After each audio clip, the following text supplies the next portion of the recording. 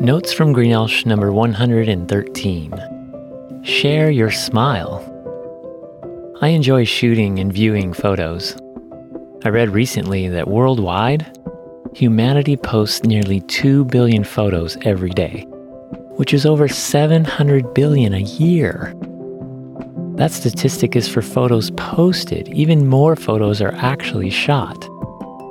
Compare that to 85 billion photos that were shot in the entire year of 2000, just 20 years ago. Of all the types of photos taken, I enjoy portraits from every race, nation, culture, and tribe. Portraits of people smiling especially warm my heart. Somehow, I'm a little happier because they seem happy. I feel the same way when I hear babies giggling, children merrily playing, or people laughing. We should all share the joy we have, even if it is as brief or as simple as a smile. If you're a dog lover, here's my advice in canine terms. Wag more and bark less. When you choose to rejoice, it improves your attitude, your experiences, and your relationships. It benefits you and uplifts others. You might find it easy to share your joy when things are going well, but how can you do this if you don't feel happy? Good question. You're bound to experience seasons of stress, sorrow, sadness, and suffering. Although you should allow these to shape you, you don't need to dwell on them to the point that they defeat you or define you. If you trust and obey God, you can have joyful victory amidst life's challenges. Rely on God to sustain you in those painful seasons. Then, in His perfect timing and design, He will show you how He faithfully redeems the bad for good. So although there is happiness and sorrow in life's experiences, don't look for your abiding joy there. Instead, find your joy in God and be content with His guiding and redeeming of your circumstances and relationships.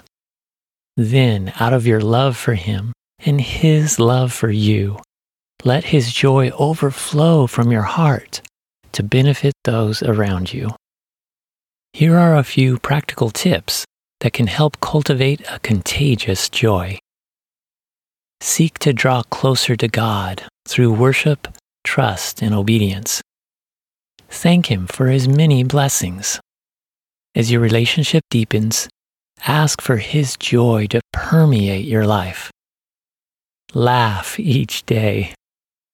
Write down a positive thought, favorable memory, or inspiring quote.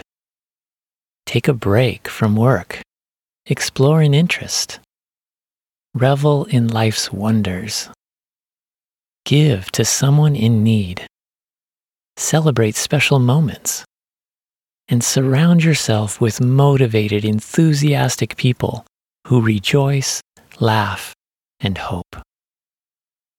When you look in the mirror, what portrait do you see? Do you see someone worried, worn down by life's challenges and concerned with just getting by? Do you see someone beaming, capable, self-reliant, and concerned with forging a way in life? Do you see someone bashful, bitter, or burned, with little to offer?